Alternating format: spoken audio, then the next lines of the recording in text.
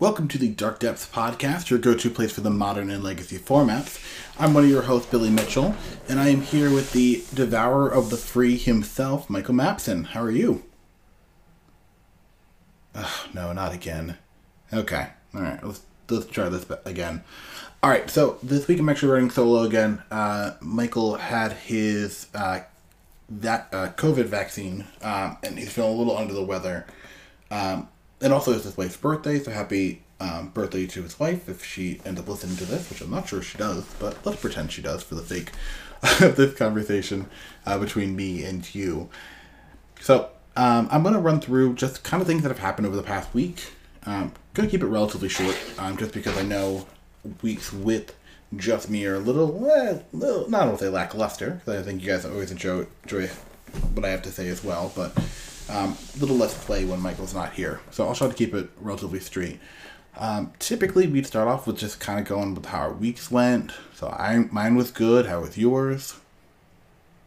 God, that sounds terrible. I'm so sorry. Okay, well, I'll talk about myself for a little bit then. I've been trying to play a little bit more, just casually. As you guys know, it's actually Teacher Appreciation Week nationally, which is really cool. But I've been trying to play a little bit more with friends, which I think has definitely helped my mood. It's definitely been a tough type of year. Only have a month left. I've got 5 more weeks, and then my kids will take their finals, and then I am done. Basically, once I get to June 8th, I am done teaching, which is a really good feeling for me, at least.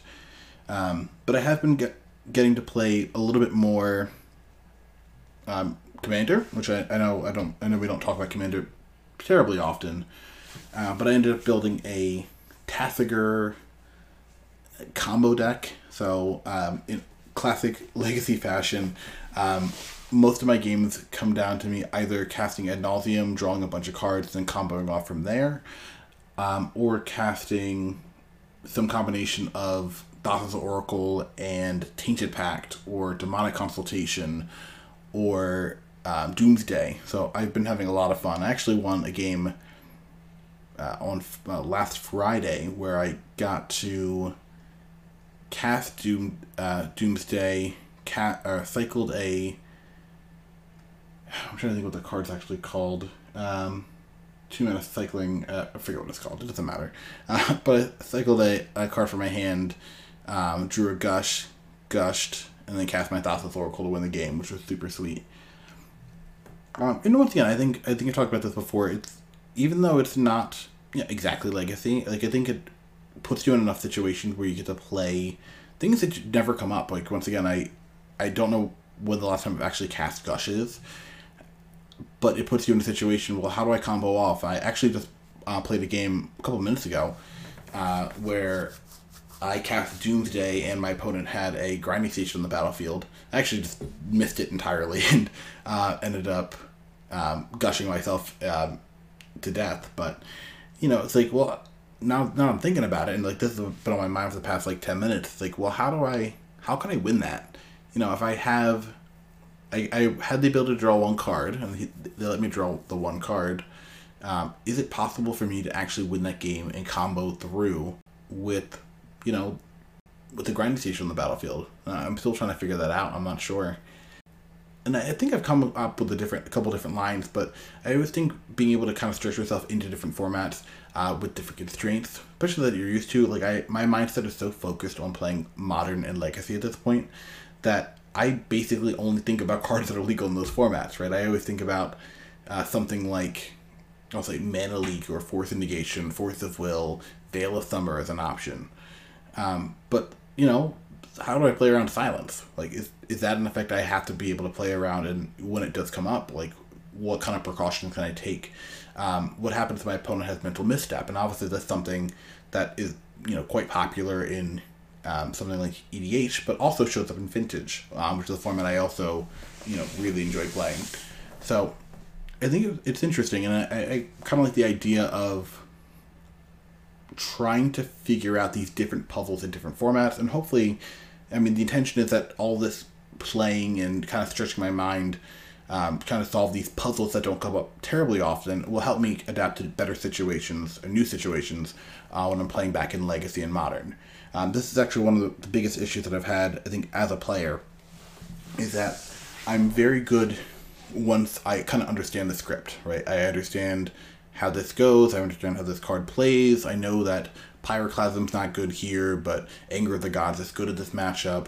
I understand that I can't really afford to cast Wrath, but Supreme Verdict is a killer. So, I actually had a game, I think Mathen had talked about this in one episode, but I had a game versus former Rookie of the Year, if you want to call him that, Jared Betcher, who's on Infect. And my friend sat me down and said, okay, this is your plan. You need to do this, you need to do that. You want to let him attack you, that's fine, but don't let him get extra damage in. If you have the block, make him, block so you can try to get the chip damage. He has to use the pump spells to continue attacking. I was like, yeah, I did none of that, right? Because my playstyle is one that needs to be in those modes. That's something I need to work on to the player. So hopefully this, stint with EDH, a little more competitive EDH, will help me overall. That's really what I can hope, right? Try to find ways to constantly grow and improve. All right, well, let's actually just jump into talking about some deck lists. We actually had a PTQ over the weekend, which is super exciting, in Modern. So this is actually won by Frisky Friska, which I think is a great name or a terrible name, I'm still not sure. But Frisky Friska was playing a white-black 80-card Yorion list, which I think is always cool. Some of the cards that you're seeing in here that I don't want to say haven't been around, right? I think this deck is a known quantity in some way, but the way it's kind of built is super interesting. Obviously, a lot of come into play effects. You want to take advantage of Yorion as much as possible. Giver of Runes, I think, is a great card for Modern Horizons that probably doesn't see nearly as much play as it should. I know it's seen some play in the Green White Company decks as a 1 or 2 of occasionally, but not terribly often.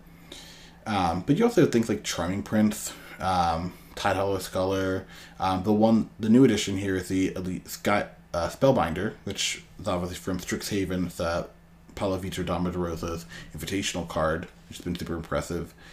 And then also Skyclave Apparition, which is super good. And you're combining this stuff with Yorion, but you also have the Wasteland Strangler, which I think works really well when you start combining it with the Tidehollow Scullers and the Skyclave Apparitions, the Elite Spellbinders.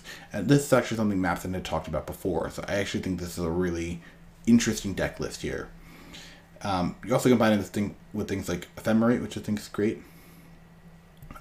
One of the things I think is really neat about this deck is the fact that the amount of value you actually get out of Charming Prince, right? Being able to blink these things, and I still think the sweetest play is having Yorion, flicker Charming Prince, then Charming Prince comes back into play and flickers Yorion, and you're just end of turn, flickering your board and drawing a bunch of cards with Wall of Omens and exiling a bunch of, or killing a bunch of creatures with Wasteland Strangler and exiling other permanents with Skyclave Apparition. Like, those games get out of hand really quickly. So I'm kind of impressed with this. The other thing, kind of in the sideboard, or in the main deck at least, that I thought was interesting was the fact they're actually playing Bright Climb Pathway. This is the black-white pathway land that we see out of, I believe it's Zendikar Rising, yeah. And I think these lands are actually really interesting, just kind of the niche they fill. Right, they're non-basic lands for sure.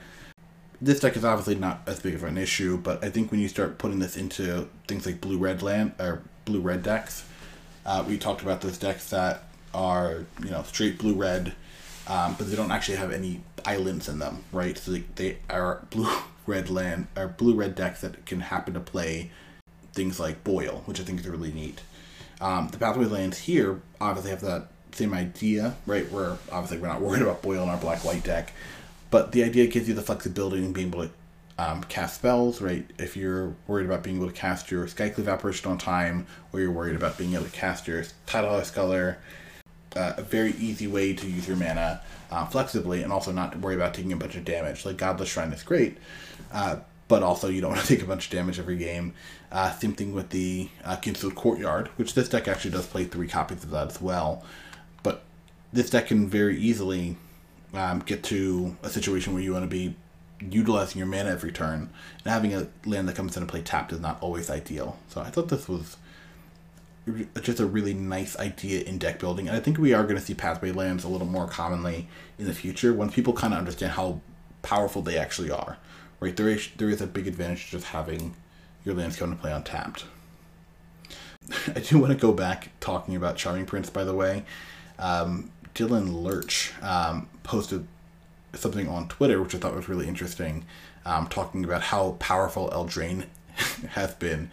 And just to cite his tweet here, Eldraine missed on its high-end power level, but I still love the rest. Charming Prince, Giant Killer, Borrower, Brazen Borrower, Emry, Fae of Wishes, Mystical Dispute, Murderous Rider, Rankle, Bone Crusher, Gilded Goose, Drown in the Loch, Ginger Brute, Stone Coil, Serpent, the Castles, which cast a cycle of 5, Fabled Passage, many very cool cards. And I responded to this because Dylan is very interesting. If you haven't followed Dylan Lurch, I think he puts out enough interesting things that I think a pretty good follow when he's playing. But that list right there is, and this is not including the broken cards, right? Like, this isn't including Once Upon a Time. It's not I'm talking about Oko. We're not talking about I can't remember what the other cards that got banned from this the set are, right? And once again, not even talking about the cards that have been powerful in Standard, right? Like, we're not talking about Witch's Oven or Cauldron Familiar, which is also a legacy playable card, right? That list they just listed there, which is 24 cards, right, if you count the castles as individuals. Charming Prince obviously seen play in a deck that is, modern playable. Giant Killer obviously is a good tutor that we've seen out of Greenwood Company decks when they're trying to use their Knight Captain. Obviously, Brazen Borrower, Emry have been all-stars. Mystical Dispute has been huge. Murderous Rider has been showing up in Pioneer, not too much in Modern, but shows up. But Bone Crusher and Brazen Borrower have been showing up in Legacy recently. We're going to see some decks with those cards later. Like, I just think this is probably going to be one of the most powerful sets of all time when it's all said and done. Even Stone Coil Serpent, right, is getting even some of the love in Vintage, where you're able to dump a bunch of Mishra's Workshop mana into it and get a huge Stone Coil Serpent that your opponent has to deal with that also gets through Oko. It's, this is really one of those powerful card sets of all time. And I was kind of comparing it to New Phyrexia, right? And New Phyrexia, just quick scan here, right? You've got cards like Phyrexian Obliterator and Elishnorn, Surgical Extraction. You've got Birthing Pod, obviously a modern banned card there. Batterskull, Torpor Orb shows up from time to time. Phyrexian Metamorph shows up time to time. We had a point in time where Mental Misstep was shaped the Legacy format to the point where it ended up getting banned and essentially changed the format forever. And Spellskite, Malira was once a top tier combo deck. Even things like Dismember and Hex Parasite, right, still show up. And obviously Gitaxian Probe, I think, is probably one of the most underrated commons of all time in its time. And this is not even to mention things like Glistener Elf or Dispatch that show up, Gutshot, right? Bladed Agent, geez, this set is juiced. But when you're kind of putting them pound to pound, like, obviously, something like Karn Liberated has stood the test of time, I think, right? It's been around and it's been important enough where we do need to kind of give him his due. But I don't know. Deceiver Exarch and Vapor Snag 2 are two other ones that definitely need to be mentioned here. But I still think that Throne of Eldraine is probably still going to be one of those powerful sets of all time, probably 10 years from now. So it's definitely new for Phyrexia or Throne. I think that's kind of up for debate, though. Some other decks that I saw from this top 8, and I do think there's a lot of really good ones for Modern. I'm going to kind of run through some of these a little quicker because I don't think we've talked about them on previous weeks. I do like the red-white list that got third place. It's just red-white prowess. It's playing the Clever Lumimancer, which I think is also really shown itself to be a huge player. With Monastery Swiftspear and Soulscar Mage. So this list, though, is also playing Dreadhorde Arcanist, which I think is actually really neat. Right, like you do have a decent amount of one-drops you would want to cast, especially in this deck. Things like Crash Through, I think having copies, virtual copies, 5 through 8 in your deck would be ideal. Right, it just makes your Clever Lumimancer that much better. And I think this deck, especially when you start looking at the mana of it, right, like most of your lands can cast the Clever Lumimancer, and it's the only white card in the main deck. Like in the sideboard, you start adding things like Path of Exile and Core Firewalker, Revoke Existence, which I think is actually really interesting, just because it's a sorcery, it's a way to exile enchantments, which is really important for Heliod. But like I think this deck is starting to warp around the idea that Clever Lumimancer is the best thing you can be doing in this deck on turn 1. Which I think it's a good place to be. I mean, honestly, I think it gives the deck a direction. It makes it very clear what we're trying to do, and trying to work the Arcanist into that plan. I think it's super solid. The one thing that kind of throws me off is that I don't know why we're still playing Mishra's Bauble. Like, I understand that people obviously love Mishra's Bauble; it's a fan favorite. But if you're playing a deck that you really want to maximize the effectiveness of Clever Lumimancer, well, then I don't think you should be playing Mishra's Bauble. And once again, it's only one card, right? So what's the downside? Well, you're also playing Dreadhorde Arcanist, right? And if you're looking at your 1-drops in this deck, you do have the Crash Throughs, you do have the Lava Darts, you do have the Lightning Bolts, and the Mutagenic Growth. Well, I'm not really trying to flashback Lava Dart for my Arcanist. Like, that's not... I can just cast it myself. That's not a big issue. I do like the Mutagenic Growth with the Arcanist. That's really sweet. So that does let you go up the chain and potentially get something, or cast something like Light Up the Stage if you want to, or even Manamorphose. Why not? But the Mishra's Bauble, in my mind, doesn't really hit as much as it could. Like, the Swiftspears and the Soulscar Mages are fine, and we obviously were playing a Red-White Prowess version of the deck before I was playing those, but you also did have things like the, I can't remember the card, the 2-mana Prowess, 2/1 Wizard, you exile the top card of your library. If you know what it is, you feel free to tweet the show at Depths_podcast, and I'll read it, 2 days from now, don't worry. And you do have Lurrus in the deck, right? So the Mishra's Baubles are not terrible, but I don't know, I kind of think there should be something else there, maybe. I don't know. That's one of the cards I think that kind of stands out to me as not ideal. But it does go well with the Lurrus. It does allow you to kind of grind later in the game if you get to that point. So I guess it probably has done its due.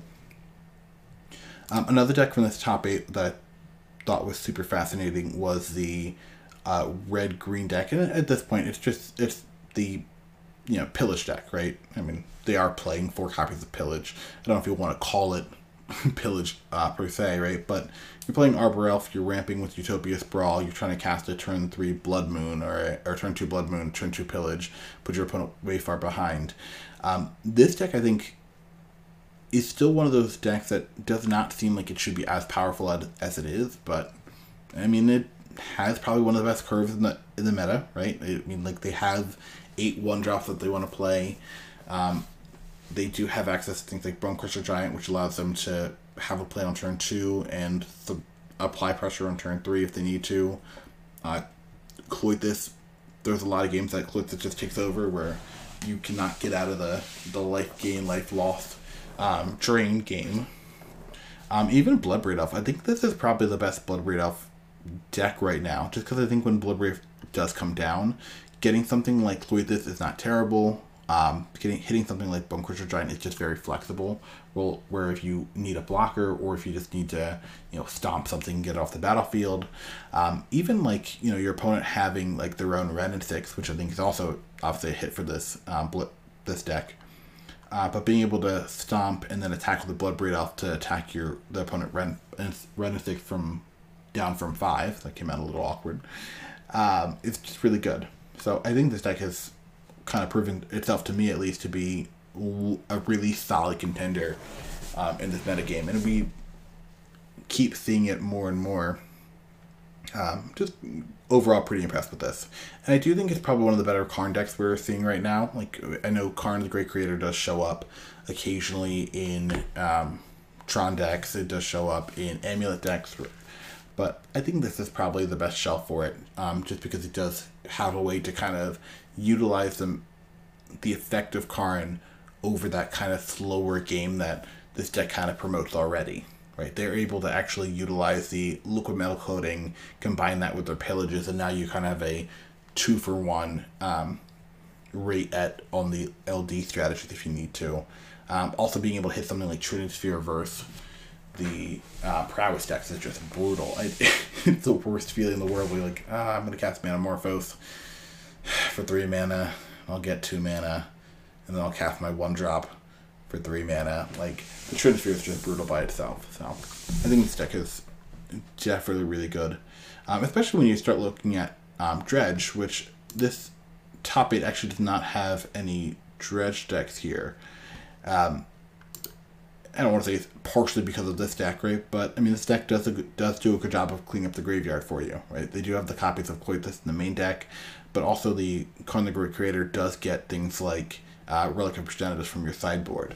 So it makes it a little bit easier for you to put pressure on your opponent, or if you're worried about them just trying to kind of knock you out slowly, right? They do have Ensnaring Bridge too, to prevent themselves really from getting swarmed. So, yeah, overall pretty impressed with this deck here too. The one I'm actually most excited about though has to be the blue-red Prowess deck.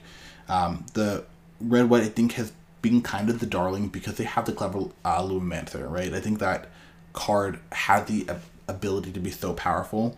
It's just exciting. It's exciting to have a card that takes over a game like that and be able to dome you with a 1-drop for 10 damage. It's a really cool feeling.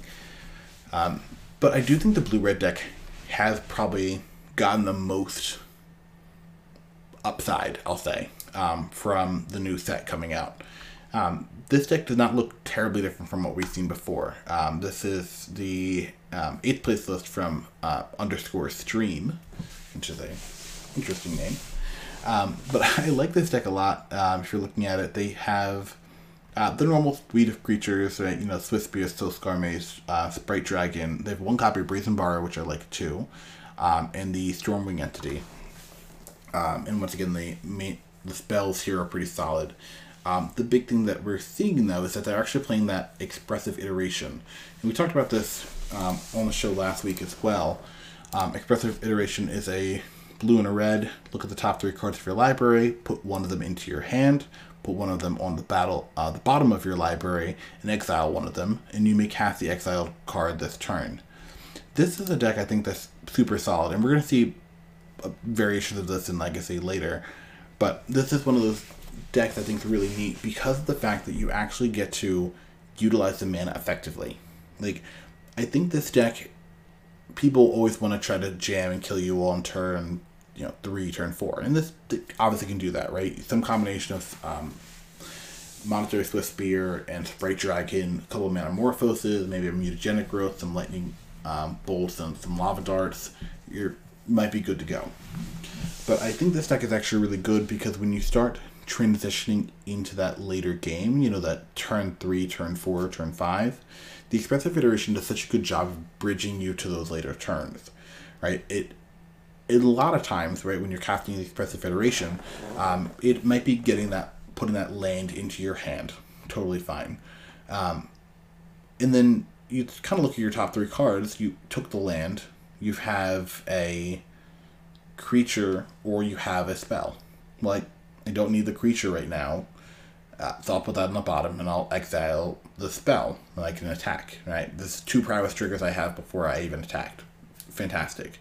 Well, maybe I don't want the spell right now. Maybe I want to save this up for a big turn on turn 4. Well, in that case, I'm going to exile the land and I'll play the land instead. So now I have the spell in my hand. I still put the creature. I don't want the creature here. I'll put them on the bottom, and I play the land instead. Right? Just the ability to kind of change how you're approaching. I guess the flexibility in the card allows you to change and it kind of adapt the card to your situation, your game plan, really in any given situation. And the fact you get to look at 3 cards and then manipulate those, it could very easily have just been 2. You know what I mean? Like they could have said, look at the top 2, put one in your hand, exile the other, and I think that card is still fine.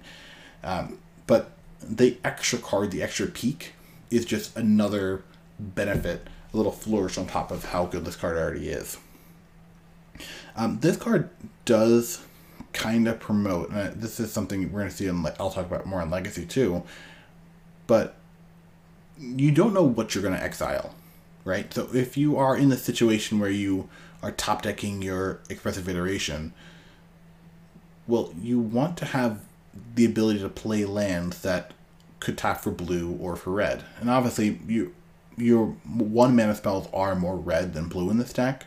Right, you have the Swiss Spear, the Soulscar Mage, the Lava Darts, the Lightning Bolts, and the Wild Slashes, as opposed to just 4 opt. So you kind of are incentivized to have the ability to play a mountain if you need to. But in a deck that's a little more balanced, right? Ideally, if we had our choice, right, my land when it comes into play is going to tap for either blue or for red. Well, what do I have that does that, right? I have the Fiery Islet, sure. I have the Spirebuff Canal, sure. And I also have the Steam Vents, also fine. Well, Fiery Islet only does it, it deals me damage, so it's kind of annoying. Steam Vents have to take 2 damage, also kind of annoying, but it's only a one-time thing, not a big deal. The Spirebuff Canal only does it when it comes into play as your 3rd land, so my Expressive Iteration into that is great, but it needs to be the land, the 3rd land there. What's going to end up happening, and I think people are going to kind of realize this a little bit more, the Islet, I think, is obviously, in this situation, probably the best one. The Steam Vents might be, depending on the board, right, might be a solid choice too. But you kind of want to have the ability to consistently cast a blue or a red spell, right? Like, I think the Spirebuff Canal is a good card in this deck, but it doesn't really work with the Expressive Iteration because it might be the land you're stuck with, and you can't actually use it to utilize as much mana as you want to in that turn. So the cards like Spirebuff Canal, I think are going to, I think in my mind at least, should be a little bit more decreased, and we should be kind of leaning a little bit more towards the Steam Vents and the Fiery Islet. Just because I want to make sure I can consistently cast a blue or red spell, and Spirebuff Canal does not allow me to do that as well. So that's another card I'm thinking, when I'm thinking about kind of starting with this deck, is trying to figure out how to make Expressive Iteration as good as possible. I'm a huge fan, and we've talked about this on the show a couple times as well, but I think Light Up the Stage is probably a very highly underrated card in the fact that it's just 1 mana, draw 2. Like, I think that's such a powerful ability, and something like the Blue-Black Mill deck that actually got second in this event, by the way, is really powerful just because you do have a card that allows you to draw 3 cards for 1 mana, right? And it's one of the only cards in the format that allows you to do that. Being able to draw 2 cards effectively for 1 mana, also just as good. And when you start looking at things like Light Up the Stage, right, the fact that it actually holds in exile, so your opponents can't make you discard it, I think is also a huge benefit. Also, it lets you do it until the end of your next turn, which also is a huge benefit. So you have this quote-unquote virtual card advantage until you actually materialize it. When you're looking at Expressive Iteration, right, you just have a smaller window, so you need to make sure you can convert these virtual cards into actual cards as quickly as possible. And once again, 2 mana obviously is more expensive than 1 mana, I don't have to tell you that. But Expressive Iteration, you don't have to set up, right? I don't need to deal combat damage first, and then I get it for 1 mana. I don't need to throw a Lightning Bolt or a Lava Dart at my opponent before I get this effect. I just get it, right? 2 mana straight all in, I just get, hopefully, these 2 cards. So once again, I think my main thing is I want to make sure I have the ability to cast these spells off of that spell as consistently as possible. So just something I'm kind of thinking about. Alright, let's talk about Legacy. And once again, I'm going to just talk about a couple decks that came up that I think are either really sweet or at least kind of noteworthy. Continuing kind of off where we left off, we were talking about how sweet Expressive Iteration is. And you're starting to see the deck just show up in more places, right? Like the Legacy version of this deck, there's actually two that I was looking at, one in the Saturday Challenge, one in the Sunday Challenge, with Expressive Iteration. And kind of going off the same tangent here, once again, go back to the scenario, right? I have a spell, I have a creature, I have a land. I really, really want to play a land and then cast a spell. Cool. Well, what's the worst land I can cast, I can play if I want to cast a spell this turn? And surprise, surprise, Wasteland, right? I think the Expressive Iteration pushes you in a direction where you want to be able to always cast a spell off it, and that puts the Wasteland in a really awkward spot. And if you've played any amount of Delver, you know this. You mulligan down to 6. You look at your hand and you're like, okay, I've got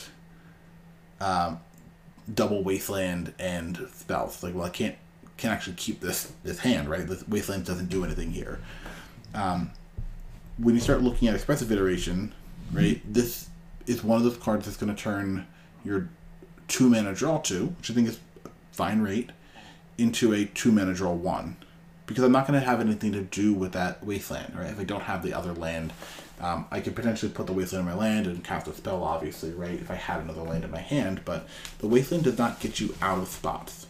Obviously, it does push your advantage. Very good card. I'm not saying Wasteland's not, but maybe this isn't the deck for Expressive Iteration. Like, maybe I want Wasteland in my deck that's a little bit more aggressive, that I can utilize my mana to be more aggressive towards my opponent, put them in a really bad spot. There was a deck that I saw that I thought was really interesting, that was playing Monastery Swiftspear, playing Soulscar Mage. It was playing the Iteration, but it was also playing Wasteland there. And once again, the idea was I'm pushing my opponent's life total as much as possible. But at that point, like, why not just play Light Up the Stage? Like, I already want to be casting my Chain Lightning at my opponent pre-combat because I want the triggers for my prowess creatures. So, like, just lean into that at that point. Just be the deck that wants to be casting these 1-mana spells to trigger my prowess. That's totally fine, right? I don't think there's an issue with playing the Swiftspear, Soulscar, Bright Dragon deck, but then also playing Light Up the Stage to make sure you maximize your mana. And in that deck too, wouldn't I rather just be casting a bunch of 1-mana spells? Like, why am I trying to waste my time with 2-mana spells? And even more importantly, why the odds of me getting an advantage on this, on turn 3, turn 4, turn 5 are really slim when I'm starting to, cast Daze and I'm trying to Wasteland my opponent, right? Like, I just don't have the land at that point. So instead of even trying to do that, right, and I do think one of the decks in the Saturday Challenge was playing the Wastelands, right? They're playing things like True Nemesis. They're playing things like Ethereal Forger, Brazen Bar, Bone Crusher Giant. Like, this deck can go a little bit longer. So I actually like the idea of playing the Expressive Iteration here, right? I actually want to be able to make my land drops consistently. I want to have my cards in my graveyard. My Forger, obviously, would like to exile 4 cards if possible, but I want to have cards in my graveyard. And if the game goes a little bit longer, I don't mind. This deck is playing 19 lands with the 4 Wastelands, which I think is a fine number. But this deck is kind of expecting to go a little bit longer.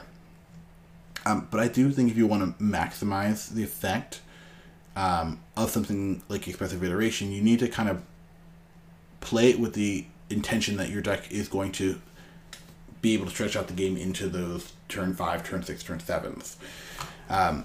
I think if you want to be ending the game relatively quickly, once again, just switch to Light Up the Stage. I think it's going to do exactly what you want it to do a lot more effectively than other decks might.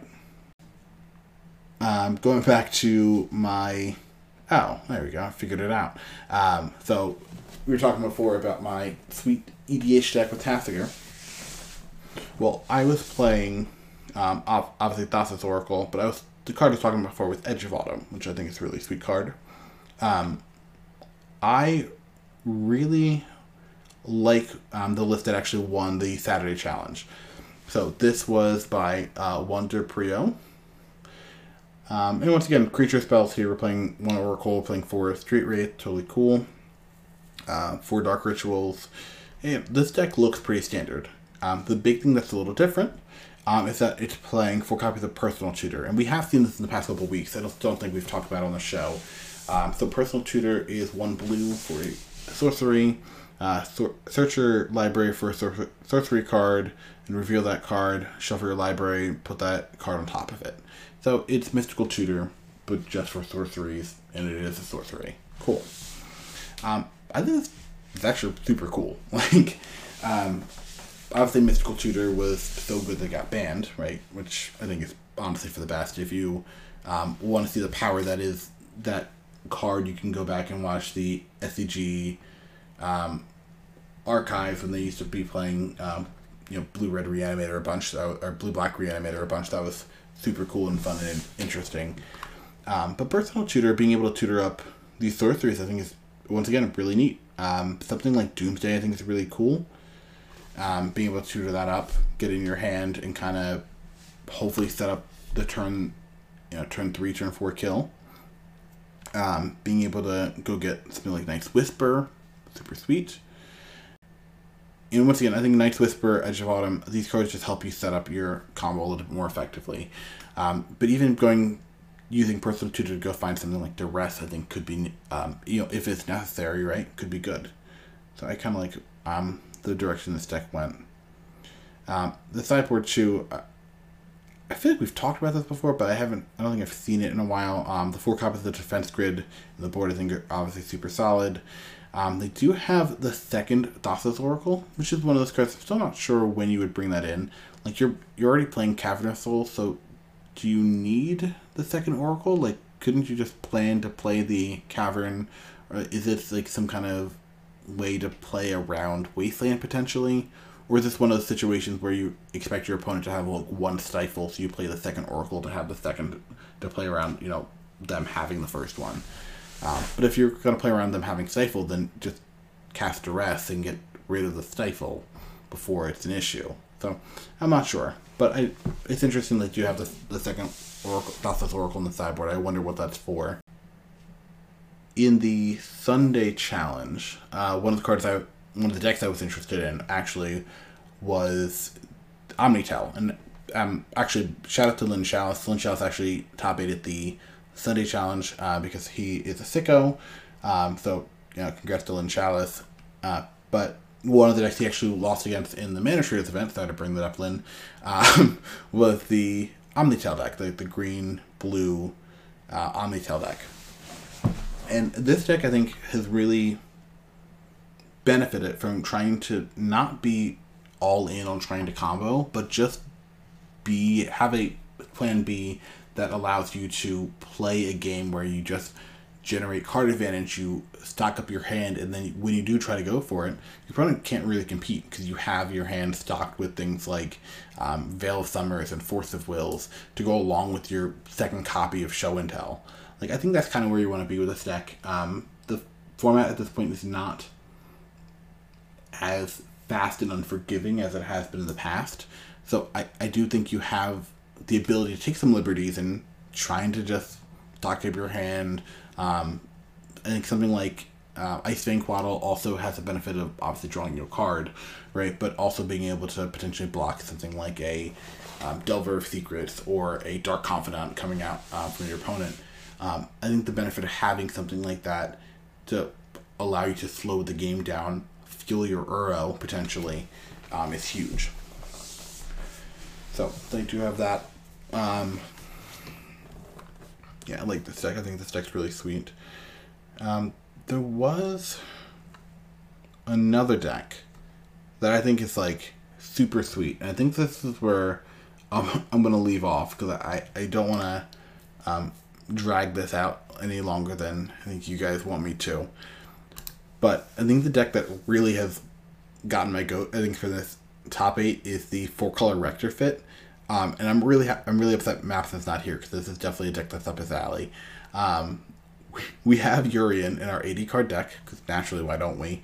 But we also do have Veteran Explorer because it's a Nick Fit deck. We have to have Veteran Explorer. But like the sweet Wombo combo in my mind is the fact you have Veteran Explorer along with Opposition Agent. Like just being able to like get somebody with the agent, and you're not even getting them, right? They have no choice in the matter. They're just gonna search their library, and you're gonna Opposition Agent them and take 2 lands from them. I think that's just super cool. They are playing the Academy Rector, which is the one that gets enchantments. They also are playing Arena Rector, which I think is really cool. That's the one that gets Planeswalkers. So this deck is actually capable of getting Karn the Great Creator or getting Ugin the Spirit Dragon. Like, this deck is just like, man, so much stuff. I just like, it's just so many cards that I haven't really thought about. Like, and like, I was kind of like, well, what are you going to get for your enchantment? Like, you're going to get like Omniscience. I'm like, oh yeah, I can get Omniscience. Or I can get Curse of Death's Hold. Or Curse of Misfortunes, which obviously Curse of Misfortunes is a card that I have on speed dial because that card must be brought up as much as possible. That's the one at the beginning of your upkeep. You may search your library for a curse card that doesn't have the same name as a curse attached to enchanted player. Put on the battlefield attached to that player, then shuffle your library. So Curse of Misfortunes allows you to go search up the Curse of Death's Hold, which I think is great. It also allows you to go search up Overwhelming Splendor, which, what is Overwhelming Splendor? It's been a while. Yeah, why not? 6 in double white, enchant player for an aura curse. Creatures enchanted player controls lose all abilities and have base power and toughness 1/1.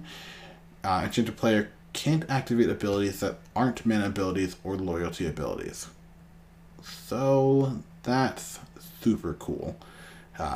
Just like a one-sided humility in almost the worst way. Like, I think that's just insane. But you have the Omniscience, you have the Overwhelming Splendor, you have Dovescape too, which is also like another nonsense card. Just being able to counter a bunch of spells and make a bunch of 1/1 doves. Like, what is happening? And like, I think that also the combo of having Dovescape with Curse of Death's Hold, so your opponent can't cast spells, and when they do, they get 1/1 doves that immediately die to the Curse of Death's Hold. So like, they could destroy it, but they can't. I think it's also just a really sweet combination of spells. Maps and I also talked about our love of Wishes, I think it was 2 weeks ago. This deck's actually playing 4 copies of Living Wish, so you can search your sideboard for either a creature or a land. So you kind of have a toolbox feel here, right? You can go search up a Phyrexian Tower if you want to stack to your Veteran Explorer, or maybe you instead decide you want a second copy of Plague Engineer. Maybe you want another Academy Rector just in case, or maybe you just want to search your sideboard and pull up that Emrakul that you've been hoping for this whole match. Now that you have your Omniscience in play, you can live your best life a la Omnitel, right? I mean, you've got Karakas in the deck already, right? Why not go the extra mile and just Karakas Emrakul yourself and take all the turns? Like, this deck is just super sweet, so I'm really happy this deck exists. I'll say it like that. Okay, well, I'm not going to hold you guys much longer because I feel like it feels like one of my students. And I made this joke a couple times, but my mental clock, because my classes are normally 45 minutes, once I'm talking for more than 45 minutes, which, trust me, I don't talk the whole 45 minutes typically. This is an anomaly. But typically when I get to that 45-minute mark, my brain just goes, okay, we got to get out of here. They're growing tired of us. The bell's about to ring, and you have to go to the bathroom. So let's try to hurry this up here. So now that we're towards that 44-minute mark, I will try to wrap up here. I promise. Do want to thank you guys so much just for tuning in every week, and even in weeks like this where we're not having the normal banter between me and Mapson, you guys still tune in just to kind of listen to kind of updates and see how everything's going. It just means a lot that you guys still support us even when we're not doing our typical thing, which makes it me and Mapson feel a little more comfortable in trying new things. Also, thank you so much for Really enjoying the episode. It looked like you guys really loved the episode with Lynn Chalice on. Once again, he was really great, and hopefully we get Shuen to be back on at some point soon. Hopefully we didn't scare him off. If you guys have anybody else you're interested in us trying to track down, harass, and otherwise get onto the show, please let us know. Feel free to tweet Mapson at Expedition Map on Twitter. You can also message me at Bad Luck Bandit, or you can message the show at depths_podcast. We also have an email, which is darkdepthspod@gmail.com. If you want to send messages there, they could be who you want us to have on the show next. It could be super creepy and cryptic messages about the upcoming apocalypse. It could be a suggestion for Mapson's new name in the next episode, something like that. We would love to have that as well. But once again, just please so much, thank you for tuning in. Do me a favor if you can, just because it helps other people find us as well. Try to review us on wherever you listen to podcasts, if it's on Apple, if it's on Google, if it's on Spotify or Pocket Cast, whatever. Doesn't matter. Even if you usually just yell it out your window, just try to review us so we can help other people find us a little bit easier. It'd be greatly appreciated. All right.